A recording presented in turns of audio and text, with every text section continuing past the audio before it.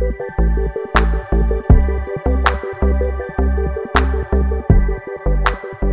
happy Tuesday morning, everybody. On the Shape of the Circle podcast here, we're talking this week, shaping our circles with love. 5 versions of love, 5 languages of love. And today we're going to be talking about words. Words of affirmation. Now, this could be any kind of words that just pick another person up. Simple as, hey, nice shoes. Are they new? Or as in-depth as, I can see a genuine transformation in your heart. You are a different person now than when I first met you. And I want you to know that I see that. You know, there's a big range of everything in between. What I love most about using words to love other people is it transports truth to them.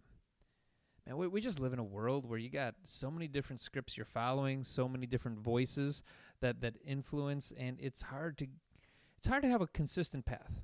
It's easy to get turned around again and again and again, just not knowing what is true about yourself in the middle of a tumultuous world around us. And well-timed, well-discerned, direct words from someone in your life, man, that kind of love sets you back into truth.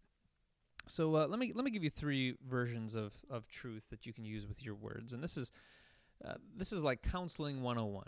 All right, I took a couple counseling classes in grad school, not enough to really be good at it, but just a few to be slightly dangerous. And here they are. Okay, when someone's talking to you, one of the best truths you can tell them is, you are normal.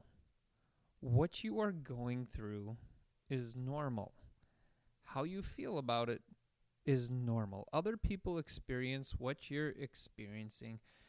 Man, when you got that friend in front of you and you're talking to them, and it feels like they're the only one who goes through stuff like this, and they're the only one who can't figure out how to get through stuff like this, man, it helps to just feel normal. I got a friend who's a school teacher. We have a lot of conversations, and he recently brought a topic, a troubled situation with a couple of kids that really misbehaved on his watch. And he was feeling awful about it, responsible for it, in the middle of needing to correct it. And the first thing he just needed to hear is, man, we all go through stuff like this. He didn't need to hear me relate to it. Hey, one time I had an employee do this, or someone who I was invested in their life do that. He doesn't need to get into my story. It's about his story. He just needed to know that other people go through something like he was going through. Second truth you can do is point out the assets that are at someone's discretion. You know, so in the case of my friend, the school teacher, to point out, man, you had another teacher who was there too.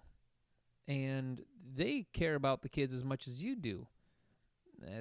They'd surely help. And this principal, have they ever just wanted to discipline you to get you to discipline someone else?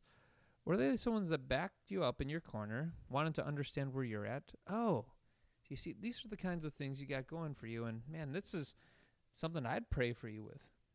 And I could stop and pray right now. These are truths that you can speak to someone, pointing out the assets they have. You're not giving them cheap advice. You're not telling them what to do. You're just pointing out you got some tools laying around you. That truth helps. And the third truth that you can communicate with your words is to say, I love blank about you. Something non-surfacey. Don't just focus on the outcome of, hey, you did a great job over here. You want to point out, you know, in the case of my teacher, instead of, hey, you handled this really well, I want to point out what was well about it. Of, man, you were so patient.